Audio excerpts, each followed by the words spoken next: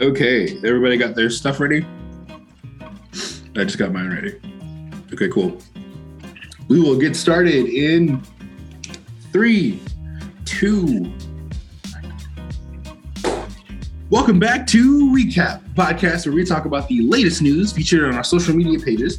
We try to find the news that matters most to both us and our voters, and we encourage our legislators to not only listen, but to also act on what they hear. I'm your host, Joshua Hyde, and with me today are our analyst and sometimes host of Recap, Professor X, or Alex Rohannon. We also have Anthony Arnold, the host of Smart Politics and one of our writers. How you guys doing today? Excellent. Just living after the end of the world. I don't know what to tell you. That's fair. That's fair. We are still living through a major extinction event. I feel like that doesn't get brought up enough. Nope. No, it does not. Just in the background. Yeah. It's not like, thousands of millions of people are still dead. Anyway, that's a downer. We're not talking about, it depends. We have some interesting things to talk about today. Before we get started, I have a quick question. So, you guys have been here basically since the beginning of Recap. Should I keep introducing you two? Yes. Why not? I don't get introduced very often. Okay, that's fair. Okay, that's fair. Alex needs a little ego boost. King Jaehaerys, the third of his name, the father of storms, the king of the Andals, and the first man. I need these honorifics in my life. All right, I got you, fam. Okay. If you ask us to come up with an honorific for you, Alex, you will not like the resulting honorific. I think you will. I think we can give him something that both speaks to the heart and is accurate. All righty. And on that note, I think so. Yes, you should continue introducing us. All right. So with that out of the way, Anthony. Or sorry, out of order. Alex. Let's talk about some trends. All right. Well, we're going to talk about a bit of a localized trend temporally because it's that time of year again, guys. It's Black History Month. That's right. And we're going to talk about Black History Month. Because all of Black history can only occupy 1/12 of the year. The shortest month. Yep. The longest history in human history. Yay. 28 days. Best I can give you. All right. And so specifically, I'm gonna talk about when we talk about Black History Month. There are a couple of people come to mind. So we talk about Frederick Douglass. We talk about Harriet Tubman. And we talk about Martin Luther King Jr. That's pretty much the list. Is there anyone else? Am I missing? Sometimes we throw in Malcolm X as like a hey, this is what we didn't like, but he still did some stuff. Dash or Rosa Parks. Yeah. Oh, Rosa Parks. You're right. I was like Maya Angelou. So there's some artists every now and then, but there's some artists who get but and I think the biggest in late January we also have Dr. Martin Luther King Jr. Day, but the weird thing about whenever anyone talks about Dr. Martin Luther King Jr., anyone in the political sphere, they mention one thing. And they mention one line, and conservatives in particular mention one line of one thing. And I'm of course talking about the "I Have a Dream" speech, which was given in August 28th, 1963 on the March on Washington. And the line that everybody likes bringing up, that conservatives like bringing up, right, is the I have a dream that one day people will not be judged by the color of their skin, but by the content of their character. And if we look at it from a historical context, clearly what we're talking about civil rights, and what we're clearly talking about is, well, Black people maybe don't just get reduced to the color of their skin, and that instead they get treated with the same respect and dignity as everybody else, and we treat everyone and we treat them more equally. That's clearly what we're talking about. And we have a bunch of bad faith actors in the modern day who just want to talk about, well, hold on. This Black Lives Matter thing, Dr. King wouldn't stand for that. He would say that all lives mattered. Ignoring, intentionally whitewashing this idea of, well, Dr. Martin Luther King Jr. might just have a big cry because it's been 70 years and nothing has changed. We're still, cops still just disproportionately kill Black people, disproportionately imprison Black people. Black people still don't have the same, nothing has been done to address the wealth gains across racial lines. We're ignoring all of that. We're going to talk about just this one line. And not just that, but we're going to only talk about this one line from this one speech. We're going to ignore the parts where he talks about I don't know, he talked a lot about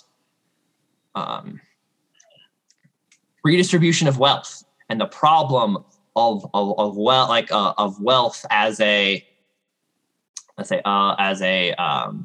something that divides people. It keeps us divided. It keeps us poor, and that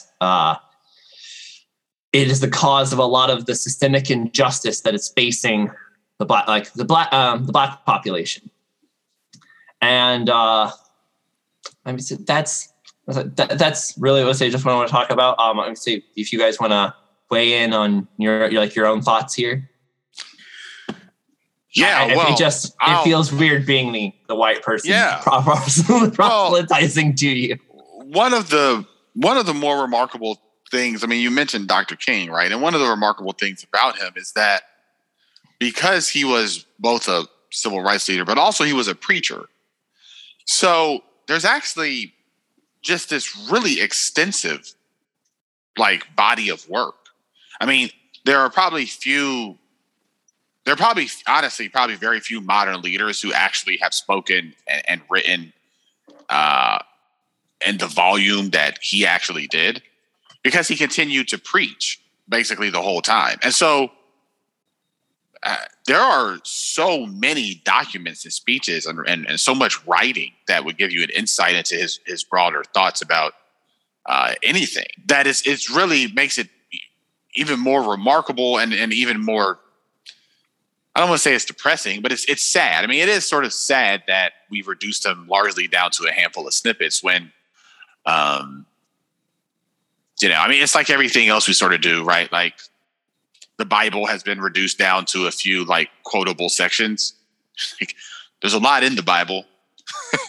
There's a lot of stuff that we don't, there's a lot about a lot, and some of it is troubling, and much of it could be insightful if you were only to take the time to sort of go beyond, love thy neighbor and stop at just love thy neighbor.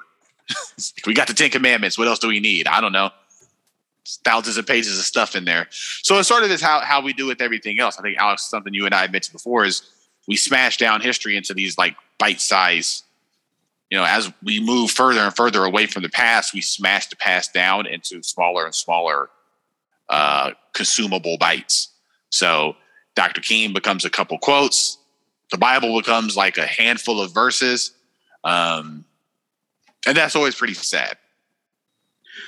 I have a very cynical view of Black History Month in general, because I have always been the person at every school that I've ever been at that's why is Black History Month a month? Like, is there a reason why, like, all of these things that happened during all these events that we're not talking about? Like, is there a reason why we're only talking about it during February? Yeah. Yeah. At one point in time, I did a presentation during Black History Month on the history of Black History Month because I thought it was weird. And one of the things that surprised a lot of people was to learn that it also happened to be a week, a Black History Week during this time frame. So we stretched it out to a month eventually. I don't know. I don't remember if that was like legislation or not, because it's been a very long time and I've slept a lot since that presentation. But the general idea is that they didn't want it to happen. People did not want Black History Month to happen. They eventually gave them a week, and then we eventually took a month. And as previously mentioned, we've kind of just created, I don't necessarily want to say a lot of it has been whitewashed, because I think that term means something a bit different now than I'm tempting to use it for.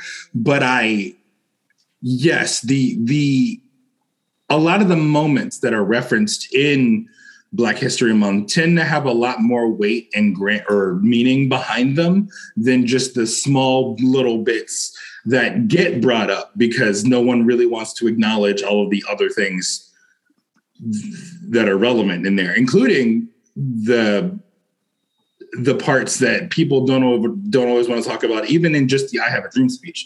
So yeah, I'm a bit concerned that a lot of the other like political actors, even at the time frame, have been given no lip justice, and several other things regarding Black History Month just kind of generally irk me. So I choose usually to stay out of the conversation because I try not to ruffle feathers if I can help it. But yeah, well, I think. I'm going to spare my entire rant. Alex has heard it. Francine's heard it. There will be a piece that I'll be posting to. I'll be posting a piece about it. Let's just say that. But I will say, this is not to sound too much like Alex here, but capitalism can only process things for profit, and politics can only process things for power.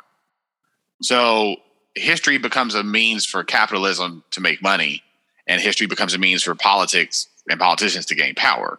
Neither one of those have anything to do with understanding. Neither one of those have anything to do with a deeper appreciation for the nuances and complexities of history, or of Black history, or of any history. And that's just, so when we leave it to the politicians, and when we leave it to the profit mongers, they're going to do what they do, which is process Black history for money and process it for political gain. That's it. That's not a criticism of politicians or even a broad criticism of capitalism, but that is their function. Is to process things for profit and process things for political gain. So, that's how they've, and because we only really process things now more than ever, we only really have two means of processing anything. We either run it through capitalism or we run it through our politics now. Everything gets processed in those same two ways. I mean, everything is politics now. Even if it should exist in some realm outside of that. So, this is what you end up with. That's fair. As a death of expertise. Yeah. Yeah. Very true. Yep. All right. We could spend the whole show on this, and I recognize that. So we'll just call it here. Just do yourself a favor and read some more ML. Like, if you're going to talk about MLK, you really want to do some Black History Month. Read some other Martin Luther King outside of I Have a Dream. So fun fact: 8 days before, 2 months before, 4 months before the I Have a Dream speech, is when he wrote the letter from Birmingham jail. So you should it's only 4 months. How much can change in 4 months? Maybe it'll help illuminate a little bit more about the man, and read some Malcolm X, read the true story of the Black Panthers. I would honestly say, like, if you want like homework from me in terms of Black history, like if anybody listening doesn't know a lot about Black history and wants somewhere to start, I would say the two things that in my mind are the most important are reading probably the letter from Birmingham jail, in my personal opinion, reading the whole of the I Have a Dream speech, because I hate the fact that that's only been reduced to like, 15 seconds. Yeah. And also I would say, as is previously mentioned, look into the actual history and politics of the Black Panthers. There is a lot there that has been, let's just say, whitewashed. And I think that there's several things regarding that would probably be helpful today if we choose to let that happen. So with that being said, thank you for that, Alex. Let's go ahead and move on to Anthony. Yeah. Poll question time. Let's talk about the poll. All right. As always, our polls appear on social media every Friday. So we like to see you guys responding, sharing, commenting, letting us know what you think. This poll is from late January. So it is about Biden's recent Supreme Court announcement that, he's going to be nominating someone with the retirement of Stephen Breyer. So our poll question says, 2 years ago, in the midst of the Democratic primary, then candidate Biden made a promise to nominate a Black woman if he was given a chance to do so. And now that he has that chance, he seems poised to follow through, having recently announced his intention to keep his promise. What we want to know is the following. Do you think it was a good idea for him to announce his intentions when he did, in an effort to correct historical wrongs? And do you think he should keep his promise? I'm going to start off with Alex. You're on the hot seat first, and then Josh. Actually, can I go first? Oh, Josh jumping in. Go, yeah. Yeah. So, I am probably the person in this group who, like, I follow politics, obviously. We all do. That's why we run the show. Mm-hmm. But I think I follow it less than you two. And so I feel like I am the most, how do I want to say this? I am the person who reacts probably more on like feeling and like general ideas rather than facts when it comes to like what politicians do and what they want and stuff like that. So I wanted to start with this because I knew that if we started with Alex, it's going to get real technical. So I just want to go ahead and start off by saying, I think personally, and this is where the broader discussion I had planned goes into, I think that it's actually a very good thing that Biden chose to make that announcement and that he both remembered that he did and is choosing to continue with that. Most of what, in my mind, a politician does should do, is make promises to people and then keep them. And we've seen in several different scenarios where several things were promised and not very many things come to fruition. I know obviously that's not always their fault. There are always underlying circumstances behind that. But I think it's very, very good, both for optics and otherwise, when someone who is elected in a position of power makes a statement that is usually designed to garner more of that power while they're trying to get there, and then actually does the thing that was promised at that point in time. I think that that's a great thing. I really hope that he actually does it. I don't know if the information on that has come through just yet, but yeah, I think it's great. All right. Alex, Professor X, thoughts? I think Josh is wrong. I figured. By making the promise, like, you could have not made the promise publicly and just done the thing, and spared everyone the backlash and spared everyone the pearl clutching and spared everyone the political theater. You didn't have to promise this. You could have just said, I mean, look, so this is the issue of like scale. So like the country is just big. We have 300 million plus people in it. And, there are going to be a lot in 300 million people. There are going to be a lot of high quality people. And there's only one Supreme Court justice. So it's given 100, all things considered equal candidates, how do you decide who gets it? You can just use whatever arbitrary metric you want. If you have one, there are 100 equally good burger places. How do you determine which burger place to go to? Well, this one's closer. Deal. All right. It's like, that's just as arbitrary as anything else. So I have 100 good candidates. We're just going to filter them down to how many of them are Black women. Okay. Well, now there are like 4, and I'm going to just pick one of those 4. And it doesn't matter that like this process isn't reviewed. There's no one to say, Rabba at you. Just okay. I had a bunch of candidates, and as like this person met my criteria. Done. It still does all the things that you like. It does go about like putting another a diverse voice on the Supreme Court. It does do things about elevating people of color. It does all of the things like for your party that you want to do. It does all of like the justice things that you care about, and it doesn't fall into all of this this pearl clutching maneuver from the right. Or if it does, it shortens it.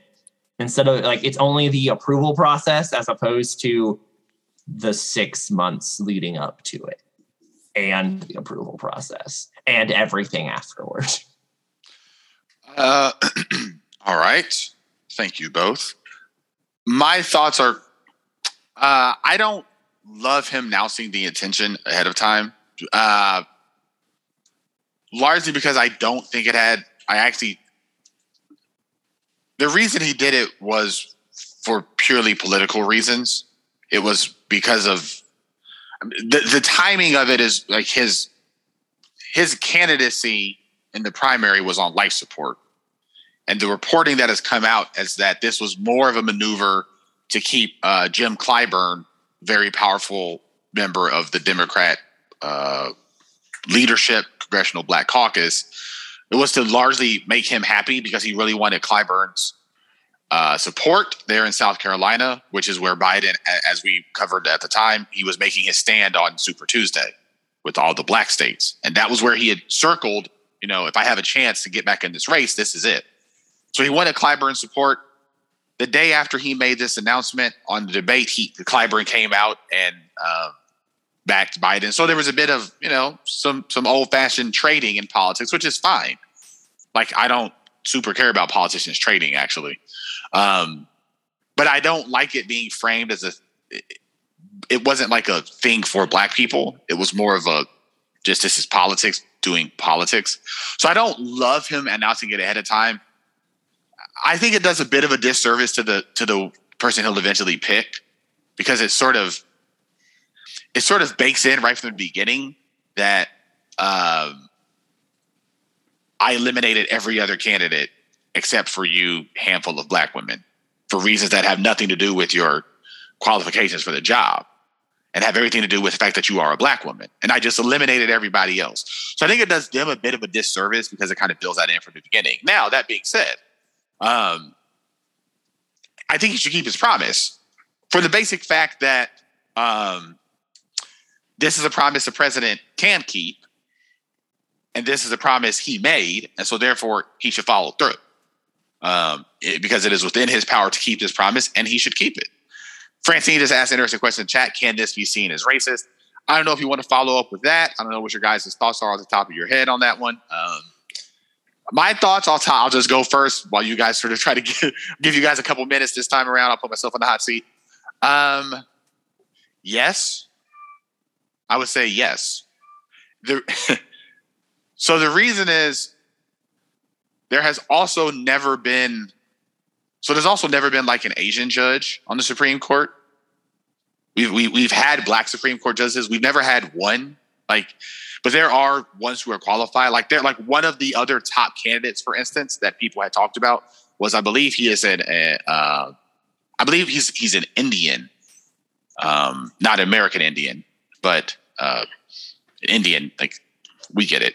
I like not a Native American, but an Indian. Yeah, Asian Indians, for instance. So he was one of the other top candidates, and I think it is weird. Like I think it's legitimately weird to have this top Asian Indian candidate who has sort of been disqualified from the running, like right off the jump. I mean, he was disqualified 2 years ago. And I think that's a weird thing to do. And I think, yeah, it's kind of racist to like disqualify a different person of color 2 years ago because he's not the right person of color or the right gender. Like, I think that's a weird thing to do for the president. I get you. I see it as racially motivated, not racist in general, because I'm going by the very like dictionary definition of the word racist in this context. But yes, knowing what you have just told me, that makes me feel a little differently about the promise in general. Did not know that beforehand. However,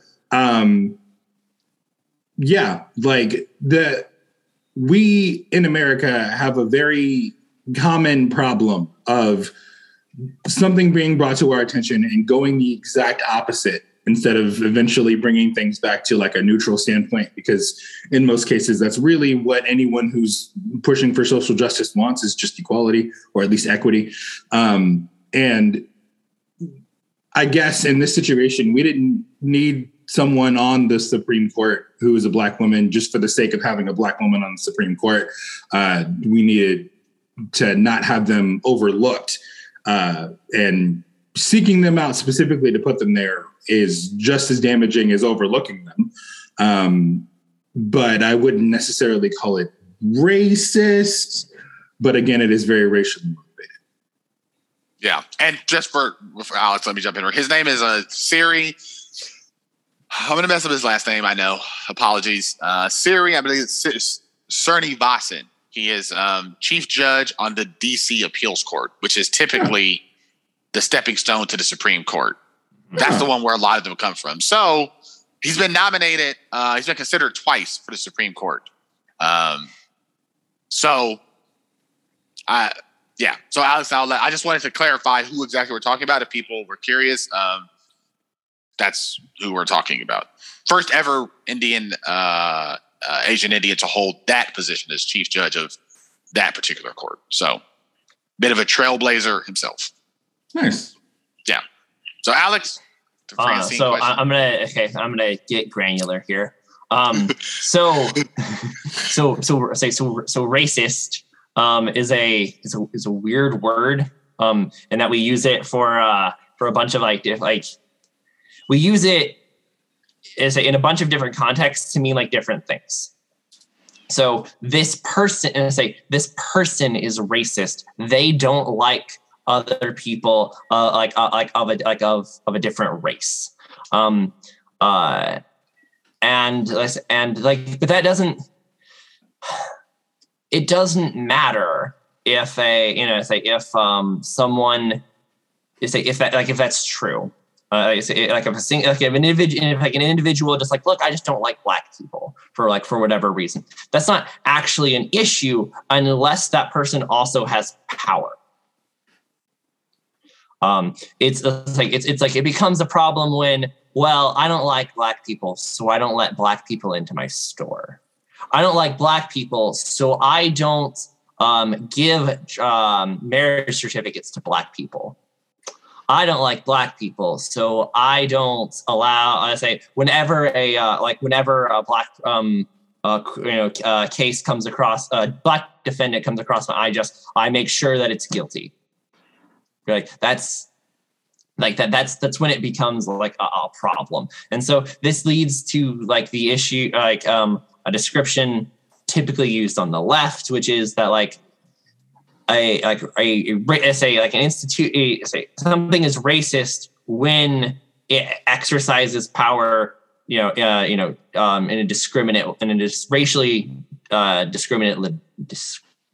racially discriminate way. So is this racist? Well, yes. You are determining something based upon race. Like it is a position of power that you are delegating based upon race. Yeah. And like I said, I think this has been a very fruitful discussion. And I hope the audience can gather that like this is a very interesting situation, and that when you really sort of think about it, it illustrates how what he did is complex, but also how we receive these things and how we process these things is complex. Sort of the thing we're mentioning here is like, because we process racism typically black-white in this country, we don't, like, I think when Francine asked the question, I think a lot of people go, well, is it racist against white people? But that ignores that there's like a whole different set of minority groups who were also completely eliminated from consideration for the job. And like, if someone did that to black people, then they would definitely, like, had he done this to black people, they definitely would have said it was racist. If Biden had said, I'm going to nominate a white woman, people would have been like, that's racist. But so it just shows this is a complex discussion. So like I said, I'll wrap up. Polls drop every Friday. As you guys can tell, typically these polls are very complex. They really open themselves up to a lot of interpretation and a lot of sort of critical thinking. So I'm happy we sort of went there, and thank you, Francine, for putting that question in the chat. I think that got some interesting answers out of all of us. So with that, I'm kicking it back to you. President Hyde on the move. So what I wanted to talk about with the time that we've got left here is the nature of political follow through, because every politician that has ever vied for a position of power makes promises. That's like just a way that they generally operate. That's one of the ways in which they garner support, all that other good stuff. However, we've seen both within my lifetime and several presidents before mine, situations where a president will have made several declarations about what they plan to do when they're in power, and that has not come to fruition for whatever the reason may have ended up being. And so I wanted to talk about the importance of political follow-through for any reason. I was going to focus specifically on like how that looks in terms of the people that have put them there and the support that they gathered to do that. But that can kind of go in any real direction. It's not really for that specific purpose. But in general, the importance of political follow-through is my kind of first topic that I wanted to cover. And so I wanted to start it with this question, kind of pulling some information from the Biden poll. I know that we kind of talked about this a little bit, so I don't expect, full on answers here. But this is a bit of a different line than we had originally discussed. So we know, yes, he made his promise to elect a black woman in an attempt to garner support. I know that now. I was under the impression that it was for the same social justice reasons that everything else tends to be painted under. Good to know that there was more behind that. Gives me some things to think about myself and for anyone else who may have been thinking about it the same way. My question is, how would this have been different? How would the announcement have been different if he had picked someone of a different race? So in this situation, if he had picked someone who was, as we discussed, Asian Indian, or if he had picked someone who was, stereotypically Asian or other things along those lines, how would this have been perceived, and would it have been any different is my first question. Yes. In particular, you mentioned Asian Indians and more stereotypical Asian. That is a category that does not sit. It does not slot in, obviously, in sort of the racial politics that we have in the U.S., and that is because their achievement levels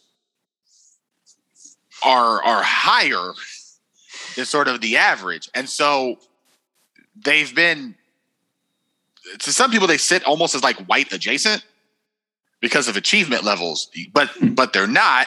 There's pretty clearly like people of color, but so it would have been, I just don't think it would have played the same, because it would have been seen as like you're elevating this group that does not need the elevation. Despite the fact that, again, there has never been an Asian Indian or an Asian Supreme Court justice at all. But I don't think it would have played the same way. And also because they're just not, I mean, for pure politics, they're not a prized voting block. That's just the blunt, ugly politics of it. So I don't think it would have played the same. And I do think there would have been the backlash from like the black activist community would have been it would have just absolutely been breathtaking blowback.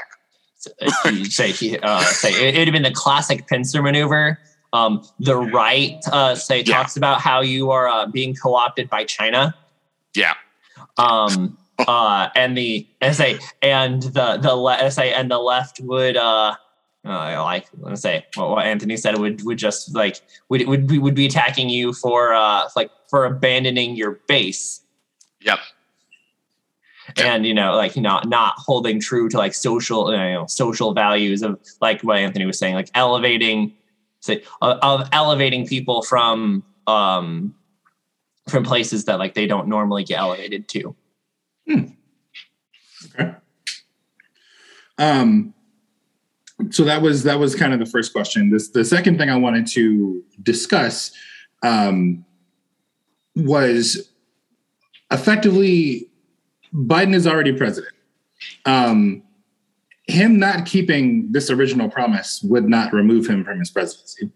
However, what do we think could have changed during his presidency if he either didn't remember that he made this promise, or if he did remember, he chose to do something else? Like if, as an example, in this hypothetical America that I'm trying to paint for you guys, what happens if, whenever this decision gets made, he chooses to go with another white man?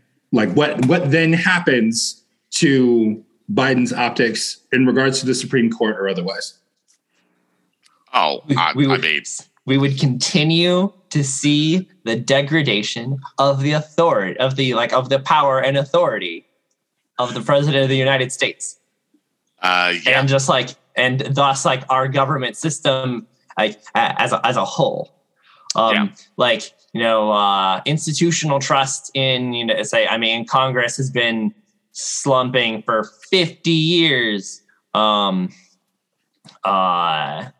Institutional faith in the Supreme Court is cratering.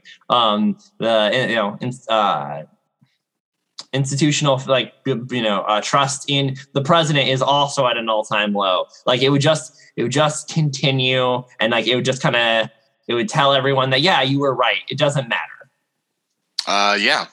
I mean, and that's Francine makes a point in the chat that I was going to also make, which is like it would have, like, the midterms would have been even more of a bloodshed than they're already shaping up to be. It would have just been a bloodbath of unbelievable, just mind-boggling proportions had he broken his promise. And I gave this in my answer to the poll.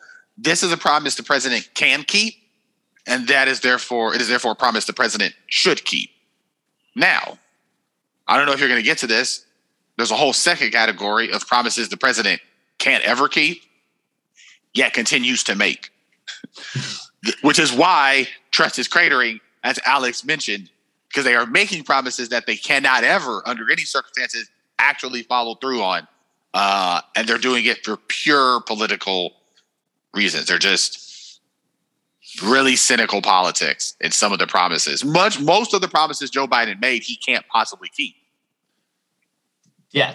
Yep. This is what begins to lead to like that that institutional decline in trust is everyone comes up there and just makes promises, and then no one can deliver them. And like I fulfilled my end of the bargain. I voted for you. I supported you. I gave you money. I gave you my time, and you gave me nothing. Yeah. And we see this play out. You guys have probably seen these, after a year in office, the Washington Post or the New York Times will do like the president report card where they go through the list of campaign promises or things that they have said. And they go, did he fulfill this? But most of those are things the president can't fulfill. The New York Times knows this. And I'm not even criticizing. The Times knows this. And the president knows this.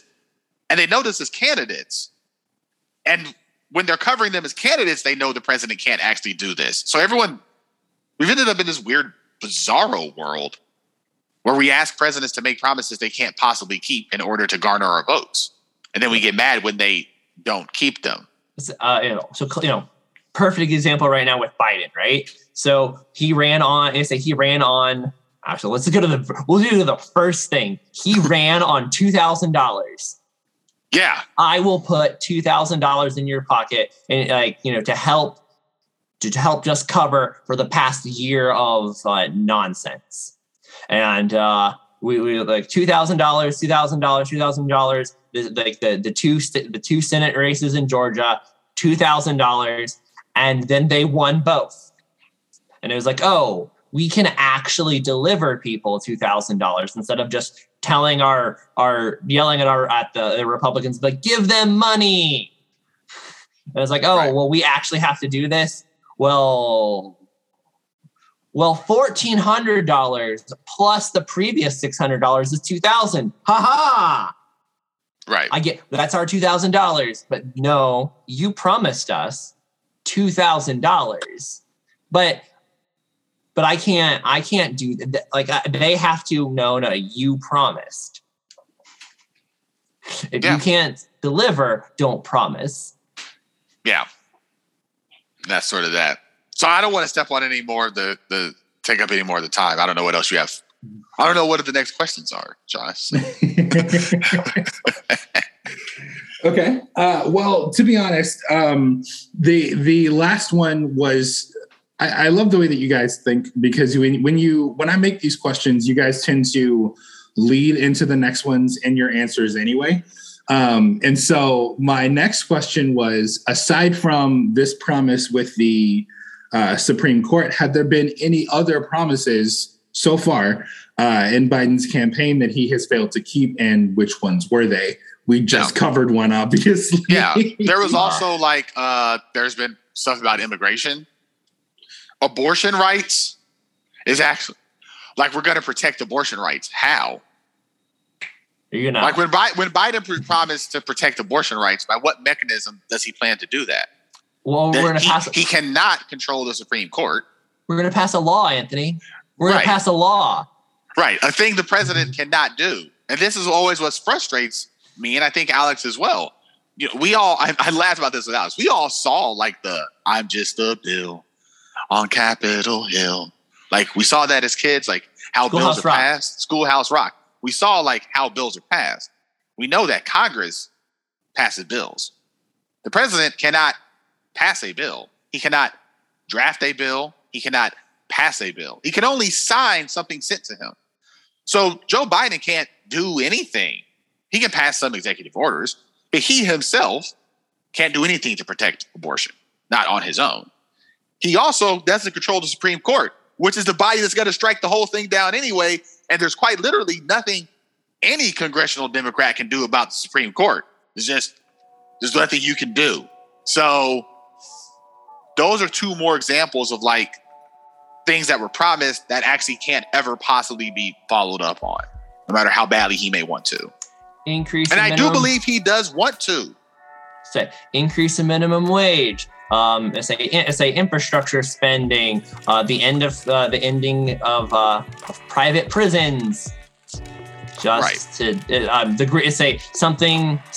Some Green New Deal. These were all things that were promised, and to be fair, Biden has done what he can, or some of what he can, to do those things. So the federal contractors and federal employees, minimum wage went up to $15 an hour. He just signed, executive order. That's the new standard. And he also has executive order. The federal government will no longer use private prisons. There's some other caveats attached to that we could spend more time on, but that's another issue. But like my point being, he did what he could to do those things, but ultimately, like Anthony was saying, unless Congress also signs up for that, it's not going to happen. Can't happen. That's not how the system works. I had one more question, but I think we might save it for later. But I will pose the question to everyone else, and we will see if you guys have any thoughts on this. Do we believe any of this would change if Biden gets one more term?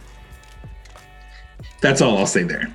So with that being said, this podcast has been brought to you in part by LEI Productions, a studio for podcasters and musicians, and of course, Pointcast News. To listen to any of our other podcasts, please go visit our website at pointcast.news, or you could find us on Apple Podcasts. Also, be sure to like and follow us on Facebook for more podcasts and articles like the ones we covered today. Thank you guys for joining me. Thank you all at home for listening. We'll see you next time. Josh out.